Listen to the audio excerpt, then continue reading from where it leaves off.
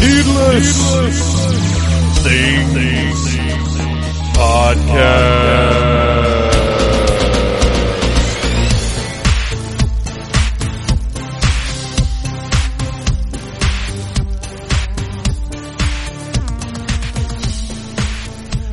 Hey, Phantomaniacs, welcome to the newest episode of the Needless Things Podcast, where we talk about toys, movies, music, and all manner of pop culture dorkery. I am your host, Phantom Troublemaker, and I had not planned on recording this intro today, but like they say, why put off until tomorrow what you can do today? And tomorrow I will be getting home from work and getting in bed as early as I can so that I can get up early and enjoy my weekend, as I hope you all do, possibly while listening to the Needless Things Podcast. Obviously, you're listening to the podcast if you're sitting here right now. So, my back is in pretty good shape, and we have nailed down the culprit. The reason that for the past month my back has been in and out of various stages of pain, ranging from excruciating to mild discomfort to I think I'm okay, but I don't want to move too quickly. And what it is I wear a mouth guard when I sleep. I talked about this on the show, I guess a little over a year ago, that I was grinding my teeth and that I had to spend a freaking fortune on a mouth guard. And now this mouth guard that I spent so much money on is ruining my back because I grind and clench my teeth to such a degree that I have made impressions in the top portion of the mouth guard. If you're not familiar with how mouth guards work, which I hope you're not, I hope most people don't have to wear these things. I hope most people's jobs are not so stressful that they're sitting there grinding their teeth to nubs at night while they sleep. But this mouth guard clicks into place on my bottom teeth, and the top portion is a slick, I don't know what it is. It's like an acrylic type thing. If you ever had a retainer, it's kind of like that, like the plasticky part of the retainer. But I have been clenching and grinding my teeth so severely that I have worn spots into the top of the mouth guard where my teeth are locking in at night. So my jaw wants to grind my teeth, but they're locking into place, and what's happening is I'm getting these my whole body is infuriated by this, and so it clenches up in this immobile rage, and then when I wake up, I scream like a child whose feet have been lit on fire. If I can make a strangely horrifying comparison, I promise I don't actually know what that sounds like. I'm just making assumptions. But that's what's been going on. So about a month ago, it happened for the first time, and I didn't realize it. And I do still think that the jumping around and stuff for the game show thing that we filmed and didn't ever use, I think that's what sort of triggered it. But these relapses I've been having are from the mouth guard, and I stopped wearing the mouth guard, and I feel pretty great right now. Last night, the best thing happened because I went to the doctor a few weeks ago. I can't remember if I mentioned this or not. And he gave me muscle relaxers that really, I don't know that they're doing anything. They're not good muscle relaxers. They're not the kind you take where you go, oh shit, I should have sat down first. They might be placebos for all I know. Thank you, Stephen King's It, for explaining placebo to me. So, the other night, I had 4 ciders and 2 shots of Fireball. And thank you, Gary Mitchell, for that Fireball. And that did more for me than these supposed muscle relaxers ever did. And I woke up yesterday morning and felt pretty great compared to how I've felt for the past month, aside from when I was at Dragon Con. So yeah, I'm not wearing the mouth guard anymore. I got to take it back to the dentist and get them to smooth it out or whatever it is they can do to get this thing fixed. But, you know, you'd think that's a warning they would give you. Hey, this is going to keep you from grinding your teeth down to nubs and costing you a fortune in dental work. but it is possible that at some point this could immobilize your entire body and put you in severe pain. Just keep that in mind. Just something to think about. Maybe you know how you get a prescription now and it says side effects, possible side effects, and you have to read the little thing and sign the screen to say you understand that your headache medication could give you explosive diarrhea or whatever the case may be. Maybe this mouth guard should come with a little side effects thing that you have to sign. And then if I hadn't signed it, it'd be my own fault. But at least I would have been aware of it, and I wouldn't have had to go this past month putting the mouth guard in and having this happen. But anyway, thank you guys for listening to my backstory. My backstory, right? Hopefully I will not have to talk about it anymore. I would love that. I would be delighted with that, because what I'd rather talk about is how I just posted. This will be yesterday to you guys, but it is today to me, episode 10 of the patron-exclusive Needless Things Patron Cast, which is about 30 minutes or so each time I do it of this sort of thing.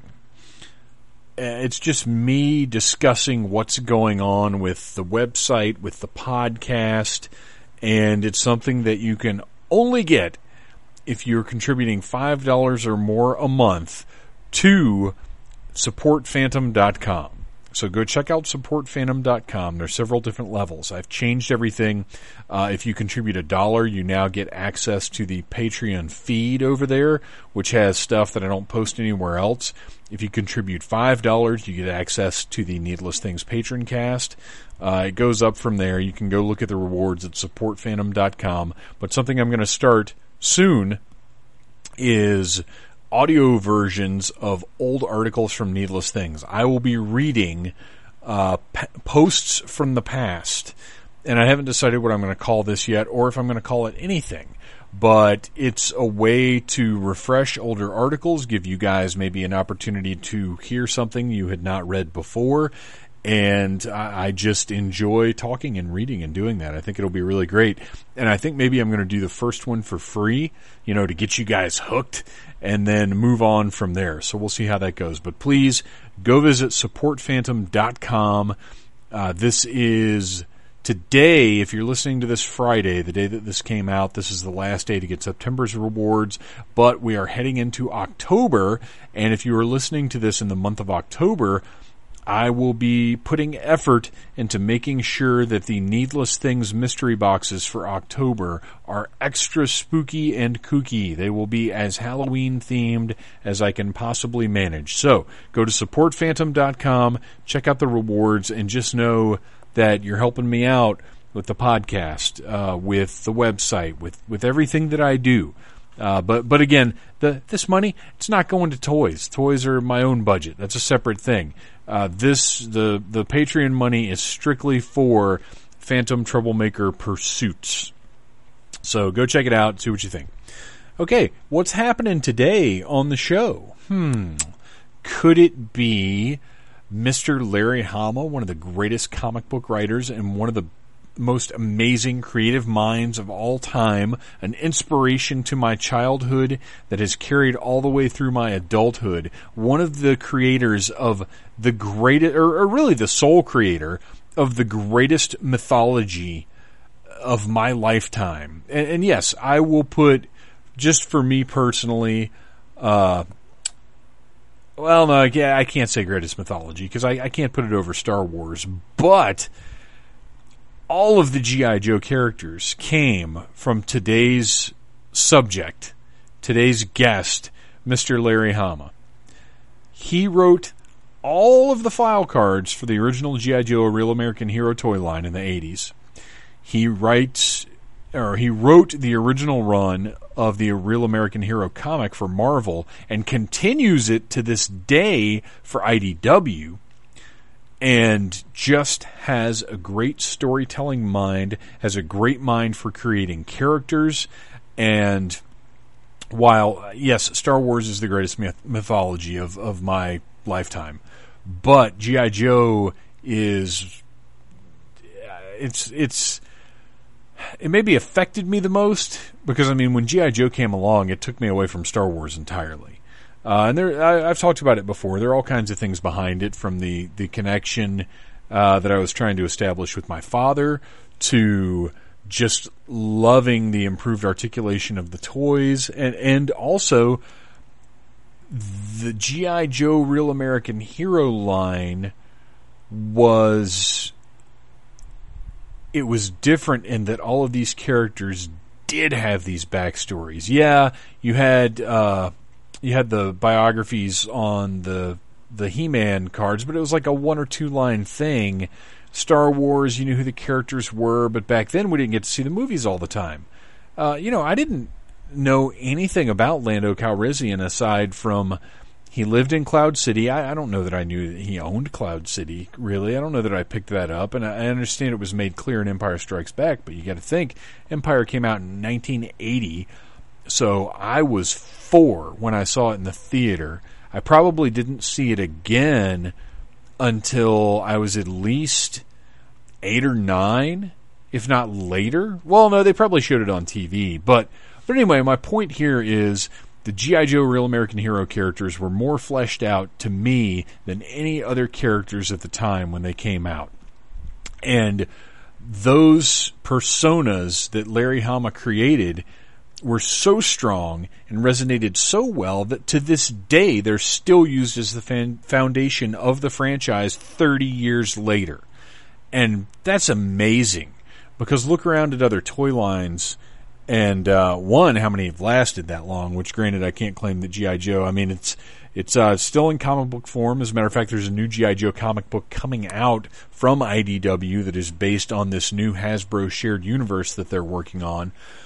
But just the characters of G.I. Joe mean so much to me, and Larry Hama's work means so much to me. And the fact that I got to sit at a table with him while he was absolutely amazing. He's such a good talker. He's got such good stories.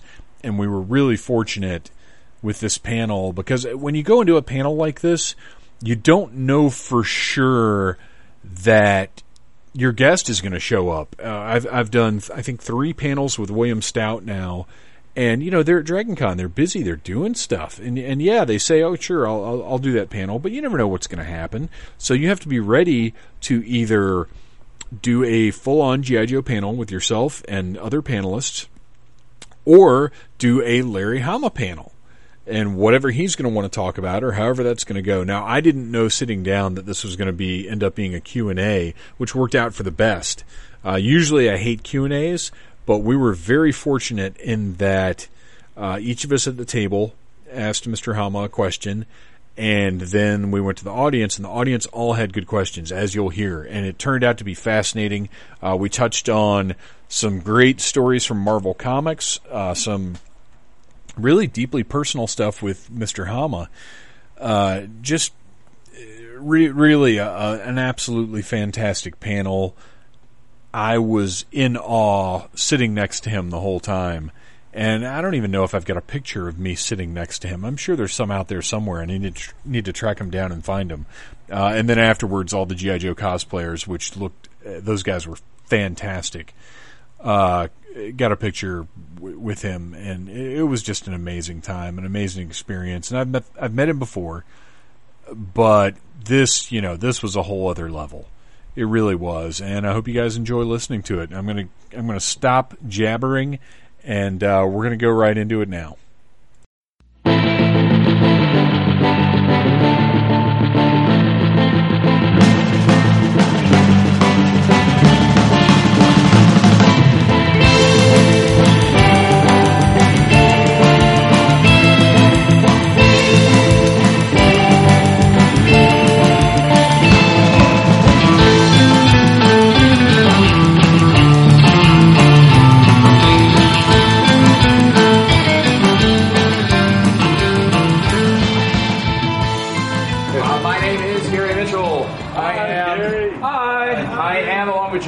Director of the American Sci-Fi Classics track.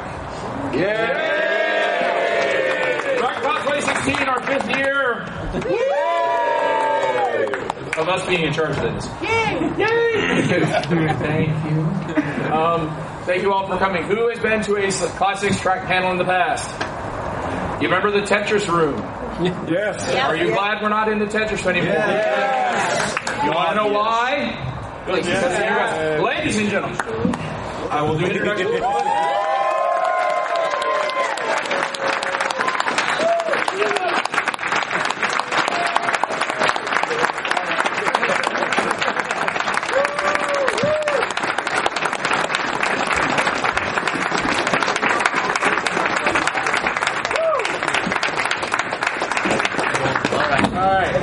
As I was saying, if you're using the DragonCon app, the reason we're no longer in the Tetris room and have this bigger room is because all you people last year went, give them a bigger room and rated the panels.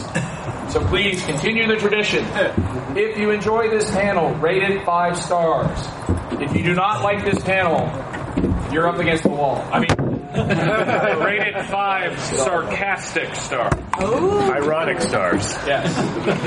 So, please use the app. Please rate us. We ask. There are a lot of people that don't, but that's how we got this bigger room. Is how we get a lot of cool stuff.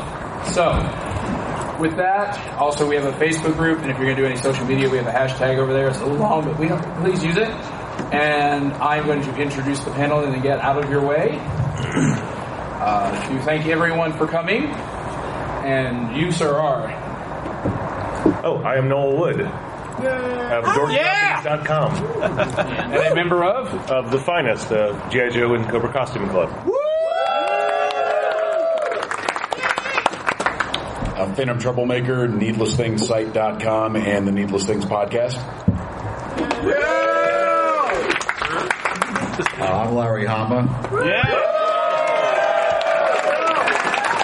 I write and draw stuff. I'm Jonathan Williams, WrestlingWithPopCulture.com, ESO Pro Wrestling Roundtable Podcast. Wow. Okay, I'm going to move over here. Lord Vader, calm down. We'll just use the... There we go. Fix that. They always tell you they fix it. You want to blow me on that now? Just have people line up. We'll put the microphone at the end of the thing, and then so that'll make more sense. These work? Yeah. Right. Try this one more time. My name is Michael Bailey. I host a comic book podcast called Views from the Long Box, as well as do other geeky things online. I was going to be the question runner, but the microphone hates me.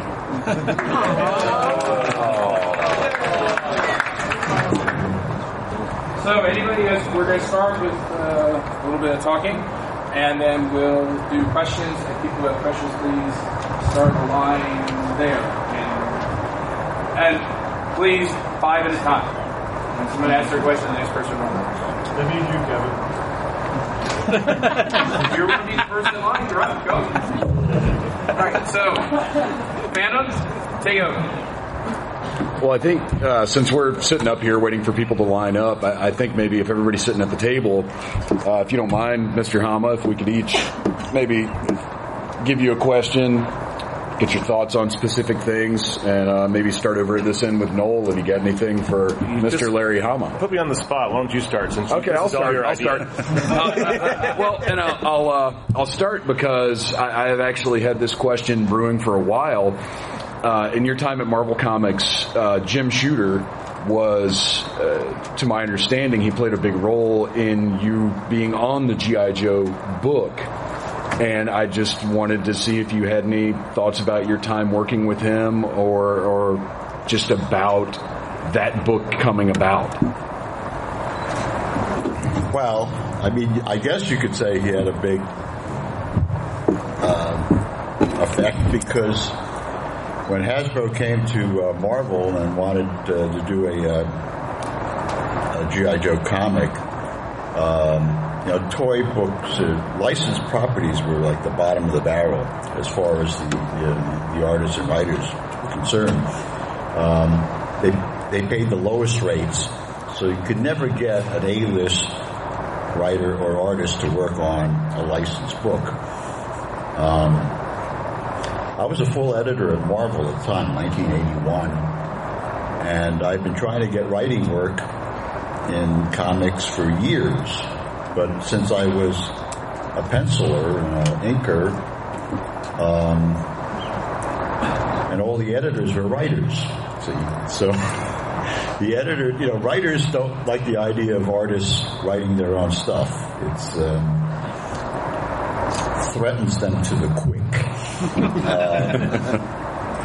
So I even had dispensation from Shooter to write for other companies, even as I was working as a full editor at Marvel. I was writing horror stuff for Wheezy Jones and Warren Comics. And I was the only person in Marvel that had dispensation to work for other companies because I could prove that I'd gone to every single editor at Marvel and none of them would give me writing work. So, of course, they didn't even think to call me in the first round when they needed a writer for G.I. Joe. They contacted every contract writer and every non-contract writer, and every single writer turned it down. So then Jim Shooter went from office to office. He started at one end of the building and went to each office in the row and asked all the editors and the assistant editors and the interns and the guy that went out for coffee, the weird geeks in the mail room, and none of them would write the book. And my office was the last office in the row. And he got to me and I said yes, because I would have taken it if it was Barbie. I had no interest in, writing a military book. I came into the business because I wanted to do funny animals. I'm a duck man. And, nobody was buying funny animals. So I had to, my first job at Marvel was penciling Iron Fist. For superheroes, you could get work at, but there was no work for funny animals. And so I was just desperate to get any sort of work. And then every other writer and artist told me that doing a toy book was a career killer. That if I did a licensed book, I would never, ever be offered an A-list book at any of the companies. And they were right. I was never offered an A-list book at Marvel while it was an A-list book. They offered me Wolverine when it was about to be canceled. And even though G.I. Joe was the number one selling book in the country for a while, and Wolverine was the number 2 selling book in the country, I still couldn't get them to consider me for an A-list book. Because they said, well, those are flukes. And I said, well, it's been like 8 years. And like I've sold more comics combined than, the 5 other supposed top writers, put together. And no avail. Also, I didn't get invited to a single con for the entire run of the Marvel G.I. Joe or the entire Wolverine run. Not a one. I only started getting invited to cons about 8 years ago. And not a single issue of G.I. Joe or Wolverine that I worked on was ever reviewed in a fanzine. So that's how much of a pariah I was just for doing a toy book. Anyway, I've rambled on. I'll tell you this much. For myself and for probably a lot of people around my age, that G.I. Joe comic book is what sparked my love of long-form sequential storytelling because it was at its best. That's where it came from. So your work at the time may not have been appreciated, but sure as hell is now. Well, the thing is, I started out working for Neil Adams and continuity, doing storyboards and motion boards and commercial stuff. A lot of it was kind of boring, really sort of commercial stuff. You'd draw pictures of people holding like cereal boxes. But the thing that really impressed me was that no matter how crappy the product was or how stupid the product was, Neil was able to psych himself up into like thinking this was the best thing since sliced bread, and we would sit there and go, man, we got in something called coffee bags once. They were like tea bags, but they had coffee in them. And it was a terrible idea. And they tasted horrible. And we all said, this is a really lousy product. And Neil was like, oh man, it's convenient and it doesn't taste half bad. And that was a major lesson for me, So I think a lot of people when they took on a toy book, especially if they're doing it at a comparatively low rate, they just wanted to slough it off, But I learned early to no matter what the job is, give it your best shot, And I think that's important in most of the aspects of life. Always give it your best shot. Great. You ready? I have one question. Sure. You were responsible for basically creating the backstory for G.I. Joe characters with the file cards. Who are some of the characters you particularly liked writing stories for? And who are some that maybe you thought were kind of stupid characters or something that you ended up liking? Well, even if the character was stupid, you had to find something in the character that you can latch onto and do something with. When presented with like Crystal Ball, I was like, wow, what can I do with this guy? But then when I started to realize that, the aspects about him that I didn't like or I thought were kind of, weak were things that I could amplify, and I started to picture him like, he's one of these guys that has a little psychic parlor in a rundown strip mall. And he's, once I figured that out, everything else sort of, fell into place. The whole, his whole character, and then he became interesting to me. That if you just go with the first thing that comes to your mind about what the guy looks like, you're stuck in a rut. And I always thought it was best to go against the grain, But I also based a lot of characters on people I actually knew, which was a way that I could keep track of them, And sometimes that's sort of goes askew. I mean, in a recent issue, I did a whole part of an arc of a story where Stalker goes home to Brooklyn, but in the file cards it says he's from Detroit. The reason for that is I based the character on a guy I knew named Ed Davis, who did 2 tours as a LERP in Vietnam. And he was actually from Brooklyn. And, the family that's depicted in the comic is his family. And, all of his, shtick and mannerisms are this guy. So I could really, characters that were like that are based on real people, really sort of have legs because they're really consistent. Because I have a reference point. I can't wander off, so there's a real consistency to the characters because I have somebody to refer to. In fact, I use the same guy, Ed Davis,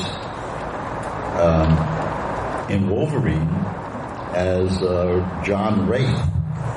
And, he made it into the movie where he was played by Will.i.am. And somehow they got the cowboy hat and the suit and the glasses. And that's exactly what Ed Davis looked like. He was,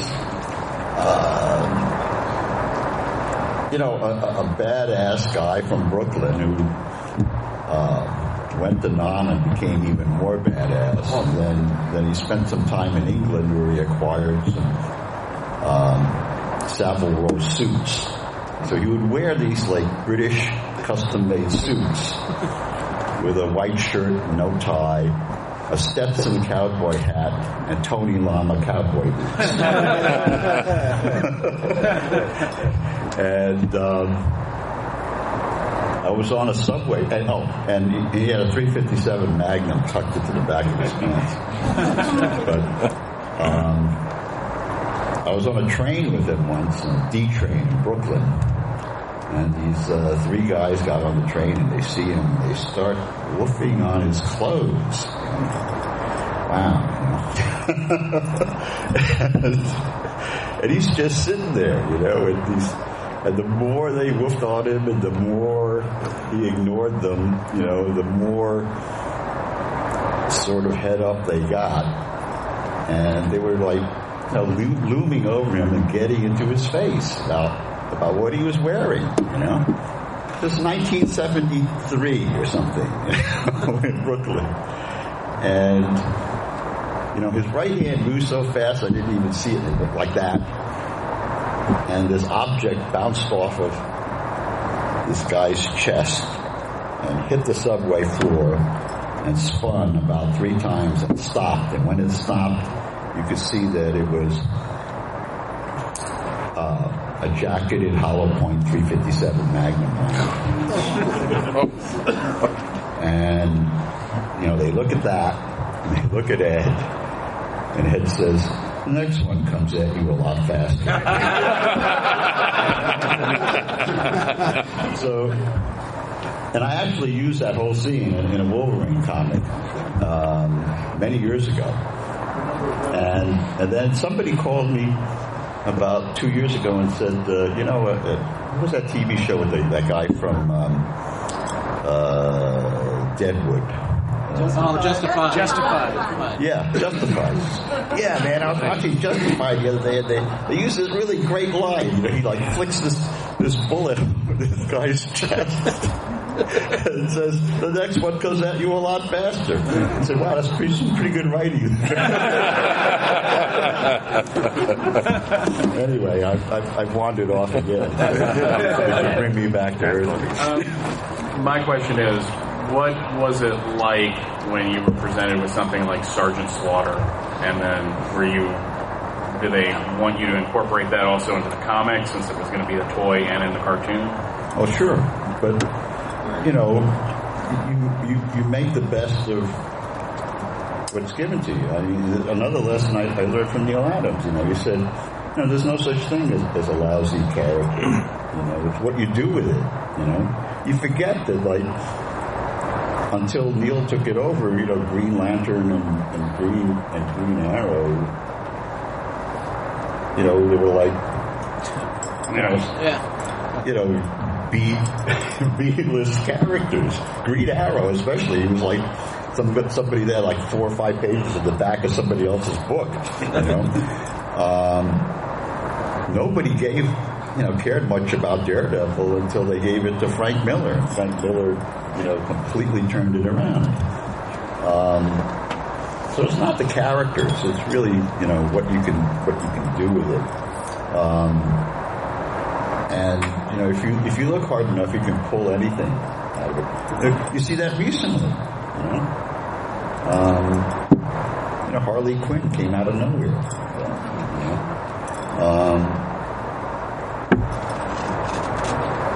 You just have to have a positive attitude about creating this stuff. Well, and that's why it's such a good thing for different writers to switch through different characters, because you get people with visions, specific visions for Batman or Daredevil or Spider-Man or whoever, that, maybe the writer that's been there for a while didn't have that idea, so it's time to freshen them up and do something new. Well, something new is always good. It's just when they just sort of decide to scrap everything and Well, yeah. Let's start it. It's and they do that continuously. They're not so much reboots, right? Everybody, hold yours for a second. I'm gonna try something. Oh boy. Hello? We got it. Okay. Gary. Okay. Knowles booted I up. wanted to test the mic in the That was fine. Okay, so go ahead. Yeah, no, and I did have a question because when you came back and started writing again, picking up after 155 with IDW, did you have a little rust, or were you able to slide right back into it like it was riding a bike? It's when you live with something for 14 years, you just sort of it's a universe you already live in, so it's not like having to slide back into anything. It sure didn't feel like you. There was no disconnect. It felt just like it had picked back up, and it was great. So, well, first of all, I don't have anything planned out. I literally write everything page by page, panel by panel. I don't know what's on page 3 until I get to page 2. I don't know what's on the last page until I get to page 21. When I did the Silent Interlude issue of number 21, I got to page 13 or 14, and there's a fight between Snake Eyes and Storm Shadow, and Snake Eyes gets his sleeve torn, and Storm Shadow has his wristbands unravel. And I thought, what can I do with that? And it occurred to me, well, it'd be kind of interesting if they both happened to have the same tattoo, And I had used this I Ching hexagram in Iron Fist on a character named Lei Kung the Thunderer. He had this on his breastplate. And the reason I chose that particular hexagram, number 63, was that it was perfectly symmetrical, and I could remember it. Broken line, solid line, broken line, etc. So I plugged in that hexagram, did not know what it meant, did not know why both of these guys had it, So to me, at the end, that mystery of the reveal was a real mystery. 5 issues later in 26, I had to explain why they both had it and what the hexagram actually meant. So, but the advantage of writing that way is that if I can surprise myself, I can surprise the reader. That I wrote the scripts purposely so that there was always a little bit of a cliffhanger at the end of each page. And, if I don't know how it's all going to resolve at the last page myself, it's very hard for the reader to figure out how it's going to happen. I know that when I'm reading stuff myself, I get to page 3 and I think, the Joker did it, or whatever. If I figured out what the hook is or what the MacGuffin is, I'm not interested anymore. I try to put my readers' shoes on when I'm doing this stuff. Not to be manipulative, but to make sure that the work has that air of expectancy or mystery or whatever, and also by not mapping out all these plots beforehand, I'm putting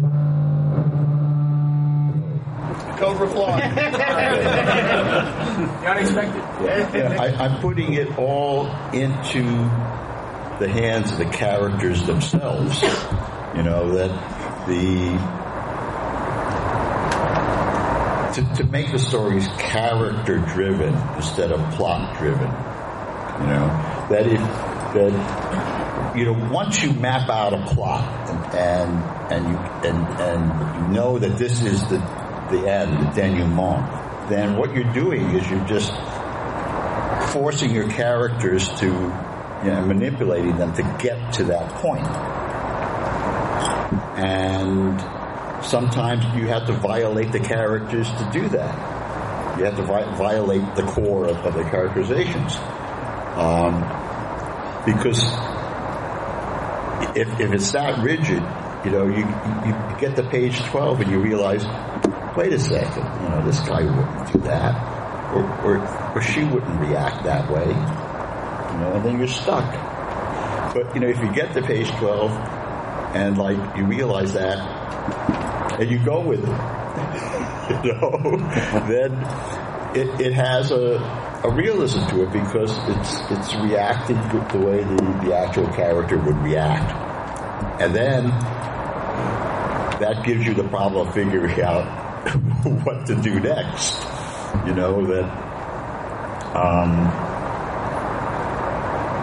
And I never knew that was always a challenge. I remember there was an issue of G.I. Joe that came out, and when it came out to the bundles at the Marvel office, and I was working at the office, Chris Claremont came barging into my room holding the issue, and he said, "Wait a minute.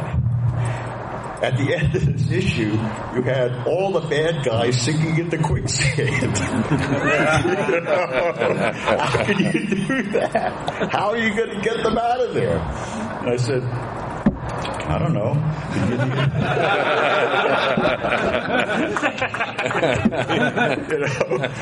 And at the beginning of the next issue, they were all out of the quicksand, and nobody said a word. That's when I realized, hey, you can. But that's the thing. If you're hidebound by the structure, then you run into problems. When I was an editor in Marvel, I would tell my writers, well, listen, you've been reading Peanuts, the Charles Schulz strip all your life, can you tell me what happens in any given Sunday strip? Oh yeah, well, Lucy's got this football. And Charlie Brown tries to kick it and she pulls it away and he falls on his back. I said, what was the gag?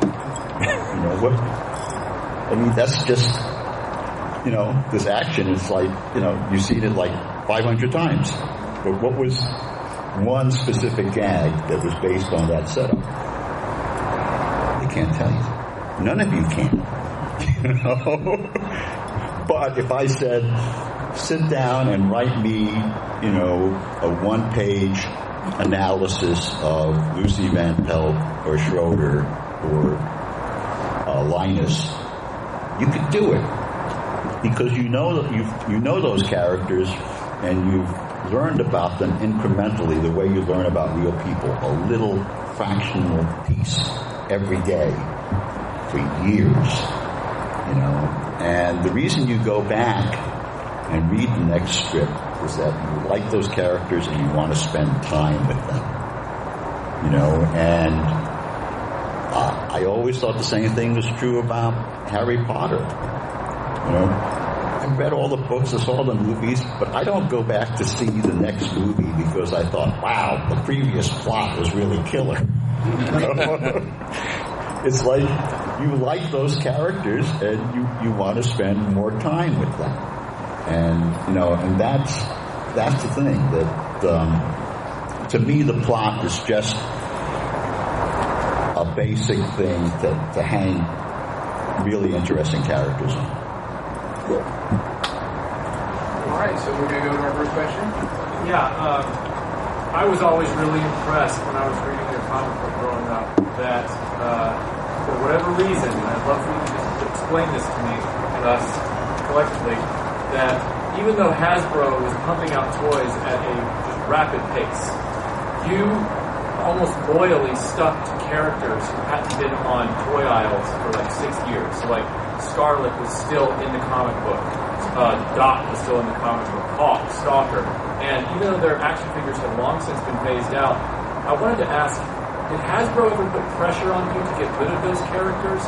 And by extension, what were your dealings like with Hasbro? I've heard some things about the formation of the Dreadnoughts, for example. Well, they pretty much left me alone. Well, first of all, a lot of the interface, the people that would actually interface between Hasbro and Marvel or any licensors were young ladies fresh out of college, the first job, and after a few years they were totally over. They would go 200 characters. I mean, it was too much for them to find out about. I mean, and so they just left it to me. The same thing happened with Conan the Barbarian when I took over editing it. The licensing lady, Mimi Shapiro, was a very nice lady, but she didn't know anything about Conan. So whenever, a licensor or whatever would call the Conan office, she would call me and, ask me the question, and I would just make it up.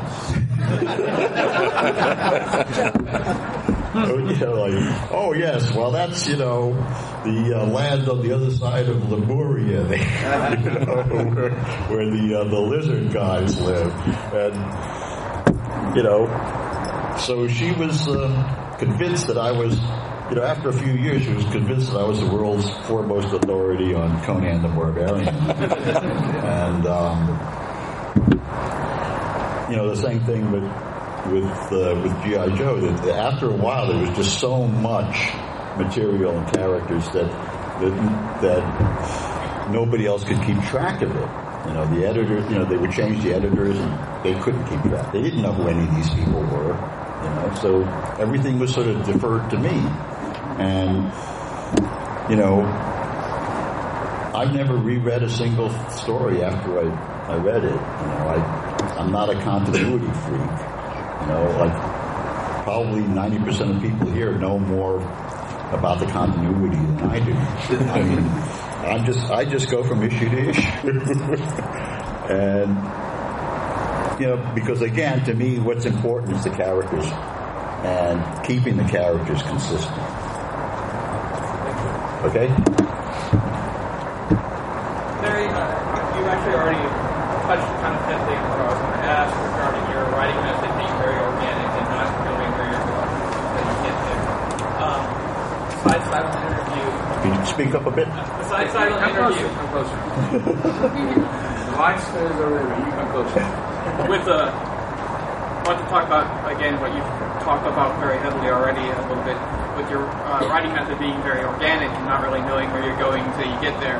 Besides silent interview, with you kind of surprising yourself with the shared clan tattoo, were there any other story arcs or issues where once you finished and got to the last page, you kind of looked over and really like, wow, I didn't expect myself to get there. I didn't expect to land there when I started. Just about every issue.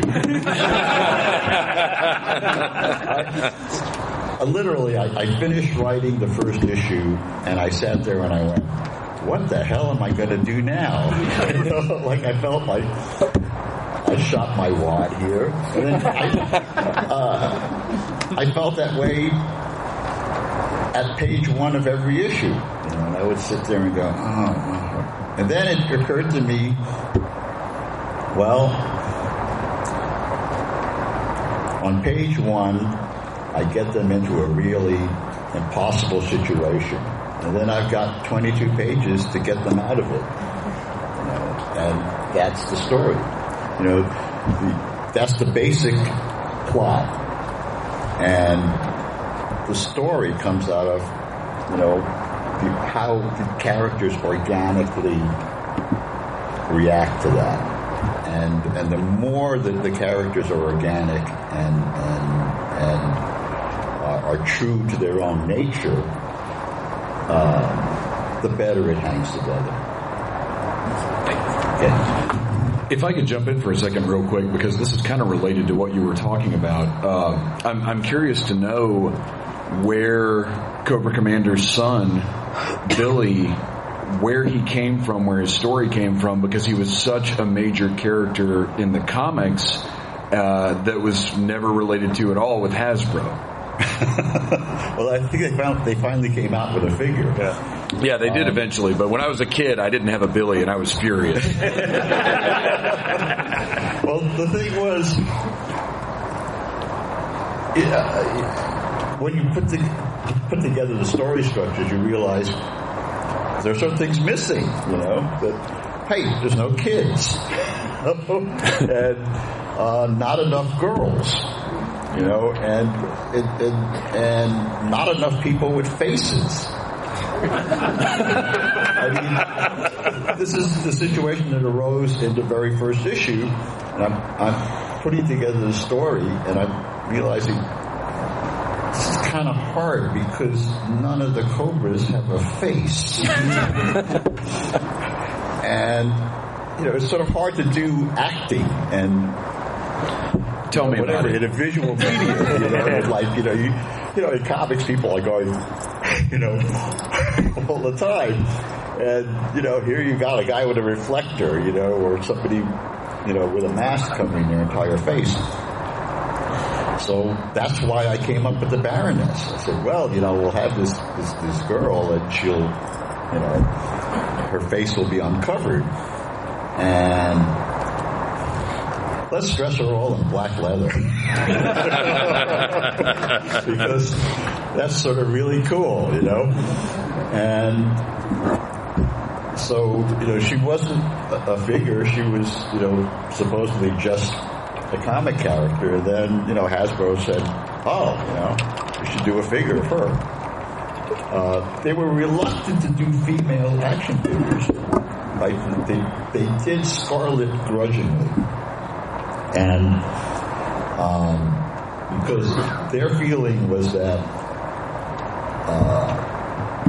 a male action figure was an action figure, but a female action figure was a doll. And that an 11-year-old boy would not buy a doll. So, but I think they got proved wrong pretty quick. Yeah. Because the Baroness figures were snapped up pretty fast. I think probably for other reasons. My dad was a big fan of the Baroness. He thanks you. Yes, probably everyone was saying we all love Cobra, but I've always had a fondness about Cobra Guard. How did you come up with them? Because I always enjoyed reading them when they popped up, especially their insults, like Captain Slapping, War Dogs, and stuff like that. Well, actually, I didn't even come up with the October Guard. It was Tom DeFalco came up with those, that whole concept. And, I took the stuff that he did and tried to,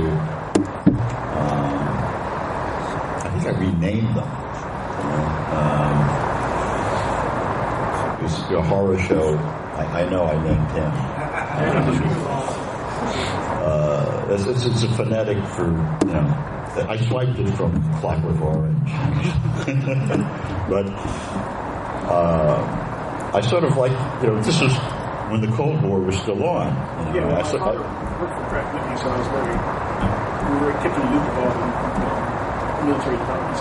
So I always read those mid-students. He loved the pro-Russian propaganda that he always spout. I was wondering how you was going to look at that stuff. Well, I thought, I'm a sort of history buff, so I sort of, I like the whole thing of having,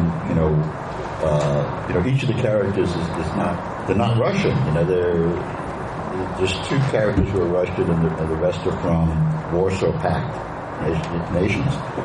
I don't think a lot of readers are quite aware of that. I know. I tell some younger friends of mine about, Sherman Falkirk. But those Warsaw Pact. I was like, man, this is old. Well, the Warsaw Pact is, a lot of people don't even know what that is anymore, but anybody who was in the service in the 60s and 70s knows who the Warsaw Pact is. I had a lot of fun with the October War. Okay, thank you.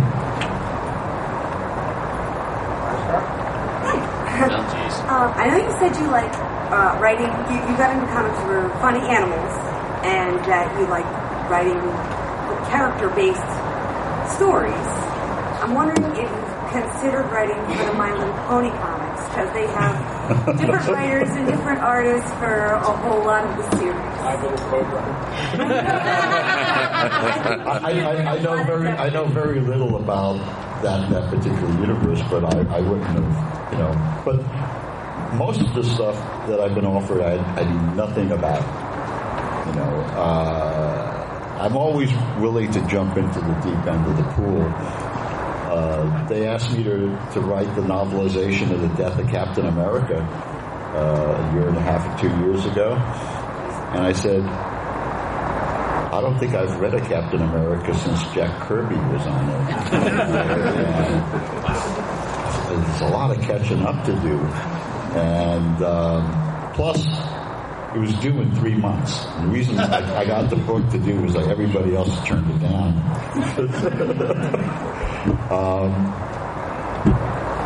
But I read the 5 years preceding, and all the arc, the entire arc that was in that story, plus 40 to 50 issues that were related to that story. And then I went on the wikis and the internet and, poured through all the bios and all, because every single character in the Marvel Universe, I made a cameo in that story. They were all at the funeral and they were all, so a tremendous amount of research, but, I handed it in 3 months. And it wasn't too awful. So that's the thing, is that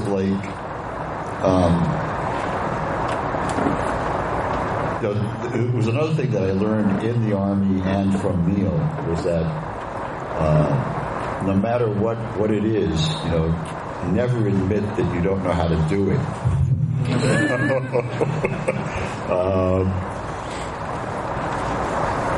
I got this advice from the first first sergeant.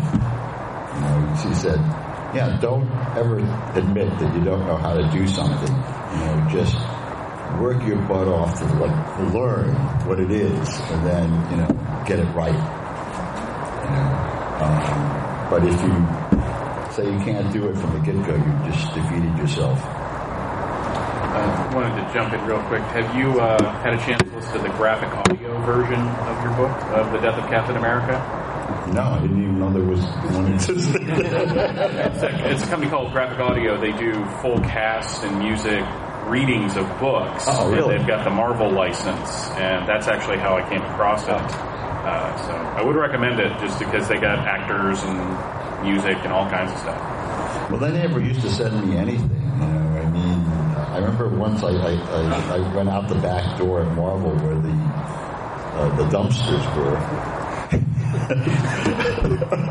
I found huge piles of all these foreign editions, and there were like Spanish and Italian and Finnish and German and Mandarin editions of Wolverine and all this stuff that I had done, and G.I. Joe.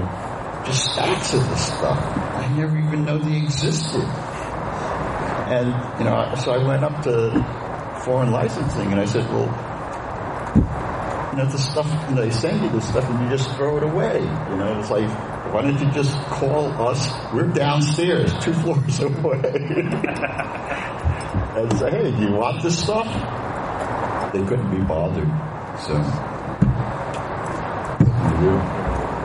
hi, Larry. Hi, guys. Hi. So, G.I. Joe has always been a huge part of my life, and a lot of what that was it rang true to me. I mean, my father was in the military. All my friends' fathers were in the military. I ended up joining the military myself. And I just wanted to ask, I know you draw heavily from your experiences in the Army for G.I. Joe. What other resources, references, or even people did you talk to during the run of the comic to just draw your information from it and make it also so realistic and so true? Well, I had a relationship with the Army Public Relations officers in New York. I got to know them. They would all, send me all sorts of interesting stuff. A friend of mine, Lee Russell, had written a whole bunch of books for Osprey and other places on uniforms and equipment. He was a guy that spent, he did 2 tours in Vietnam in engineers, and he was one of these guys that was sort of a fan of military stuff when he went in. And he would send home boxes to his mom's house every week full of the most esoteric stuff. He used law tubes, native-made patches,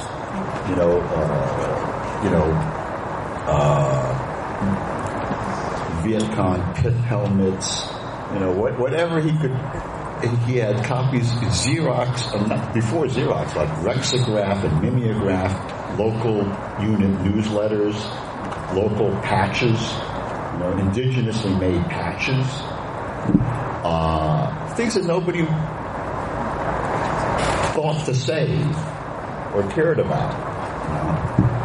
And he was a tremendous. I gave him some credit in the last issue, and I actually got him the gig being the technical consultant for Tour of Duty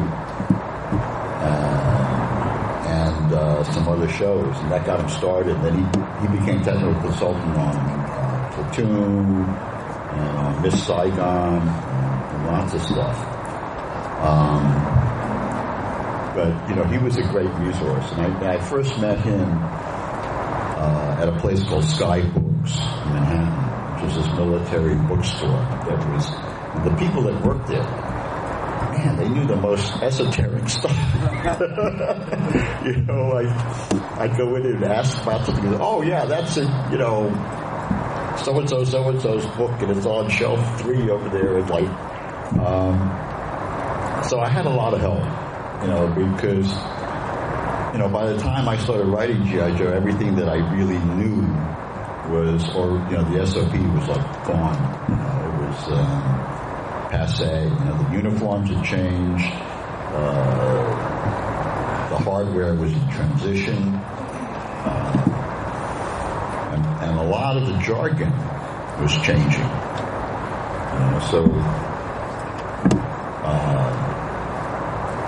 What I got out of my experience, personal experience, was the attitude of soldiers, which doesn't change much. And that hasn't changed even today. And how they react and interact with each other, and that sense of camaraderie. And I draw on people I knew, so that. Does that answer your question? Yes, it does. Okay. Thanks for stealing after my question. So, as a kid growing up, I couldn't wait to get my hands on the next ones. And it was so good to see the good guys just beating the snot out of the bad guys, and hundreds of thousands of bad guys dying.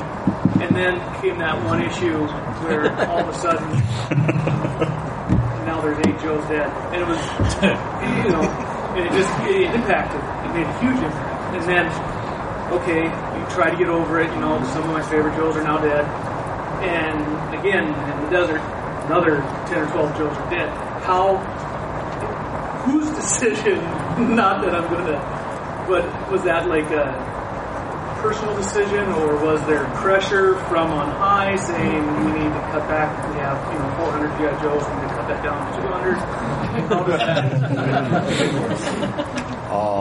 It was my decision, and for 2 basic reasons. One, because it's insidious to do a military book with no casualties.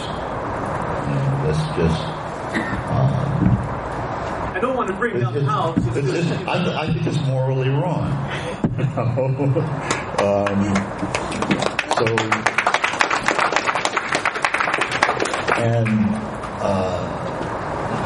I try very hard to have people just stay dead. In the comics universes, it's like, death is like video games. You get an extra life. You cash in your energy points, you pick up those little diamonds, and you're okay again. I wanted to show that there's prices to pay, and people get damaged. And I just loved it. When I got older, I was able to reflect upon that and go, this is the price that my friends and family are paying, so I can live the way I want to live. And thank you.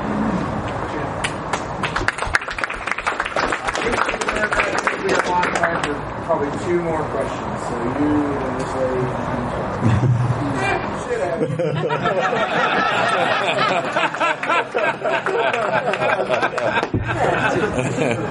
Well, in fairness, she had killed off Quinn, and you had killed off General Flagg, by the time issue 19.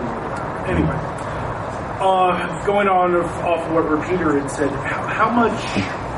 I know said you'd started in the business wanting to draw funny animals, and at yesterday's panel you had said that you couldn't really write a realistic military book because nobody would believe it. But did you ever anticipate the extent to which you'd really become, say, W.E.B. Griffin for elementary school kids? It would be the first window that so many of us would see into the profession, and that we would eventually, some of us, go that route ourselves. Well, no, because nobody thought that the comic would last more than a year. And then it was always sort of a surprise, when it wasn't canceled. And, when Hasbro got to the 3rd year of the toy, they were gearing up to, stop it. Because common wisdom at the time was a toy line lasts 3 years max. And if you don't bail out, you're going to be in Cabbage Patch Land, which is this horrible place where you're stuck with 50 huge warehouses full of these ugly ass dolls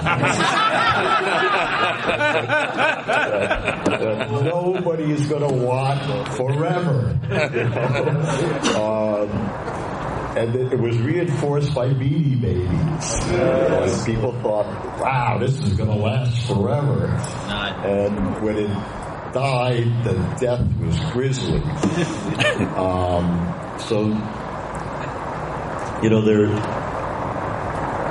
It's a business, so they're totally geared to it's going good right now, but we know that the axe could fall at Toys R Us tomorrow, and the odds say that we should bail. But somehow Bob Krupis and Kurt Bazzigian convinced the powers that be, no, this is different.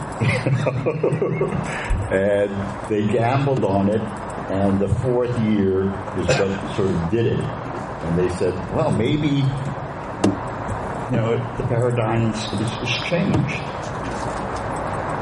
Yeah, because 30 years later, you've got Charlie Company, First 502nd, and Fort Campbell. They're still slapping the Cobra logo on everything. Your legacy lives on in the profession, Larry. It truly does. Well, thank you. Certainly not least. Hi. I have so much admiration for your ability to adapt your art to the opportunities you were given, since obviously it wasn't what you intended to do originally, or at least the characters you wound up drawing and writing. But I was curious if you could talk a little bit about how your experience as not only a New Yorker, but also a Japanese American being born at the tail end of World War II impacted your creative ethic and your career as a whole. Well, those New Yorkers tend to think that, they live at the center of the universe. Which is kind of true. I sort of like the fact that, at 3 o'clock in the morning, if I want a pastrami sandwich, I can get one. Or an egg roll, or, whatever else I can think of. There's some place that I can get to that will sell me that at 3 in the morning. And all the public transport works around the clock.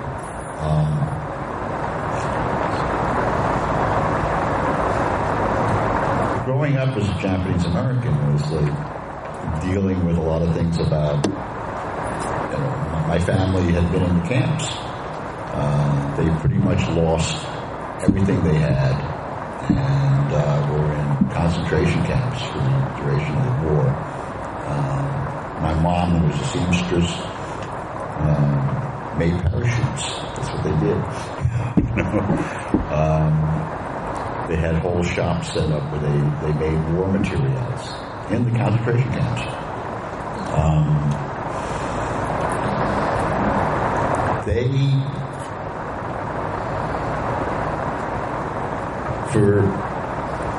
What's hard to understand about that is how that did not alter their belief in the democratic system or the country.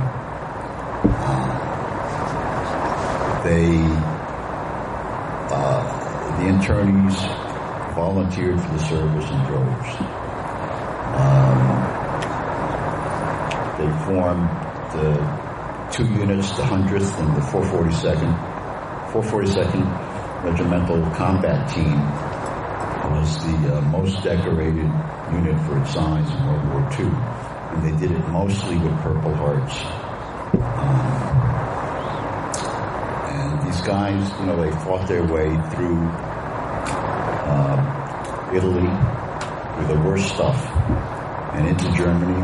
Some of the units were the first ones to liberate concentration camps in Germany. And meanwhile, and all the time they're doing this, their moms and dads and sisters were sitting in concentration camps in Utah and Northern California, out in the desert. And, that has to affect you in some way. That they never had fostered any sort of resentment about it. They still remained very patriotic and extremely democratic.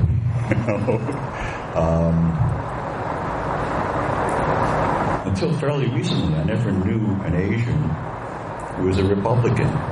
Every Asian I knew voted the straight Democratic ticket, their entire life. And I wanted to ask my mom, why she voted the straight Democratic ticket. her whole life when it was the Roosevelt administration that signed executive order that put you all into the concentration camps. And she said, well, if the Democrats could do that to us, what would the Republicans do?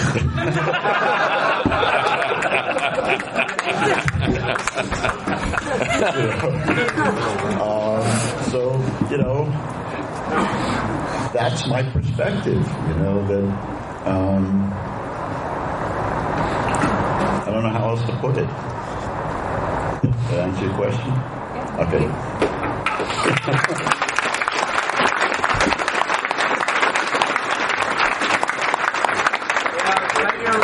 Going down the panel one more time, we have Noel Wood of dorkdroppings.com. Phantom Troublemaker, needlessthingssite.com, and the Needless Things podcast. Larry Hama. Jonathan Williams, WrestlingPopCulture.com. Michael Bailey, viewsfromthelongbox.com. And if I could, real quick, before we go, I mentioned earlier, I remember the finest, as you see there, is wearing one of our shirts as well. We are doing a calendar right now. We are raising money for Canines for Warriors. It's called Girls of the Finest. This is their third year doing it.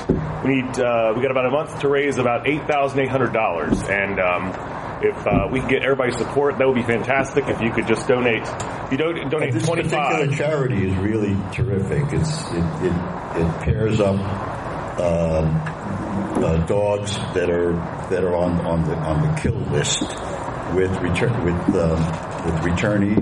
who have PTSD, who have like problems, and it's a really great, worthwhile charity. Really, really great charity. $25 will get you a physical calendar. I believe $75 gets you a shirt. This is last year's. There's a lot of other perks.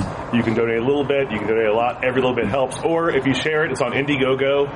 If you can't afford to donate, then share it with your friends, your family, because it's a really great cause. Please remember to bring us in the app.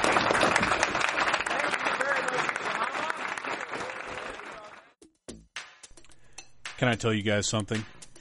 For years, I said Larry Hama. Just because it seemed right to me. And then somewhere, I do not remember where, I heard Larry Hama. And it stuck, and I don't know what's right. And he did not say his own name during the panel, which, by the way, was at DragonCon 2016 and was part of the DragonCon American Sci-Fi Classics track, which I totally forgot to mention in the intro because, you guys, it's 7:30 in the morning. I've been up, I don't know how long now. I worked all last night. I'm tired. I'm ready to wrap things up. But I wanted to sit down and get this done for you guys because I know you're going to go to supportphantom.com, and even if you can't contribute, you're going to spread the word and share it with your friends, especially your rich friends who have extra money laying around to throw at a guy in a mask who has a podcast and a website and really wants to travel around the country and do stuff at various conventions. But anyway, I still at this point, sitting here now, do not know if it's Larry Hama or Larry Hama. I'm leaning towards Hama. And I hope that's right, or else I just sound like a dum-dum throughout this whole thing. And I think Gary at the beginning also said Hama. So at least both of us are dum-dums, if anybody's a dum-dum. Next week, 31 Days of Halloween begins, and we will have a live Needless Things podcast commentary on Shout Factory's, or Scream Factory's, new Blu-ray release of The Thing next Friday. I love you guys. Thank you for listening to the Needless Things podcast. You're the best. You can find the show on iTunes, Stitcher, Downcast, or in the ears of a Trader Vic's employee. And of course, it's at needlessthingssite.com. Love you, mean it, uh-huh.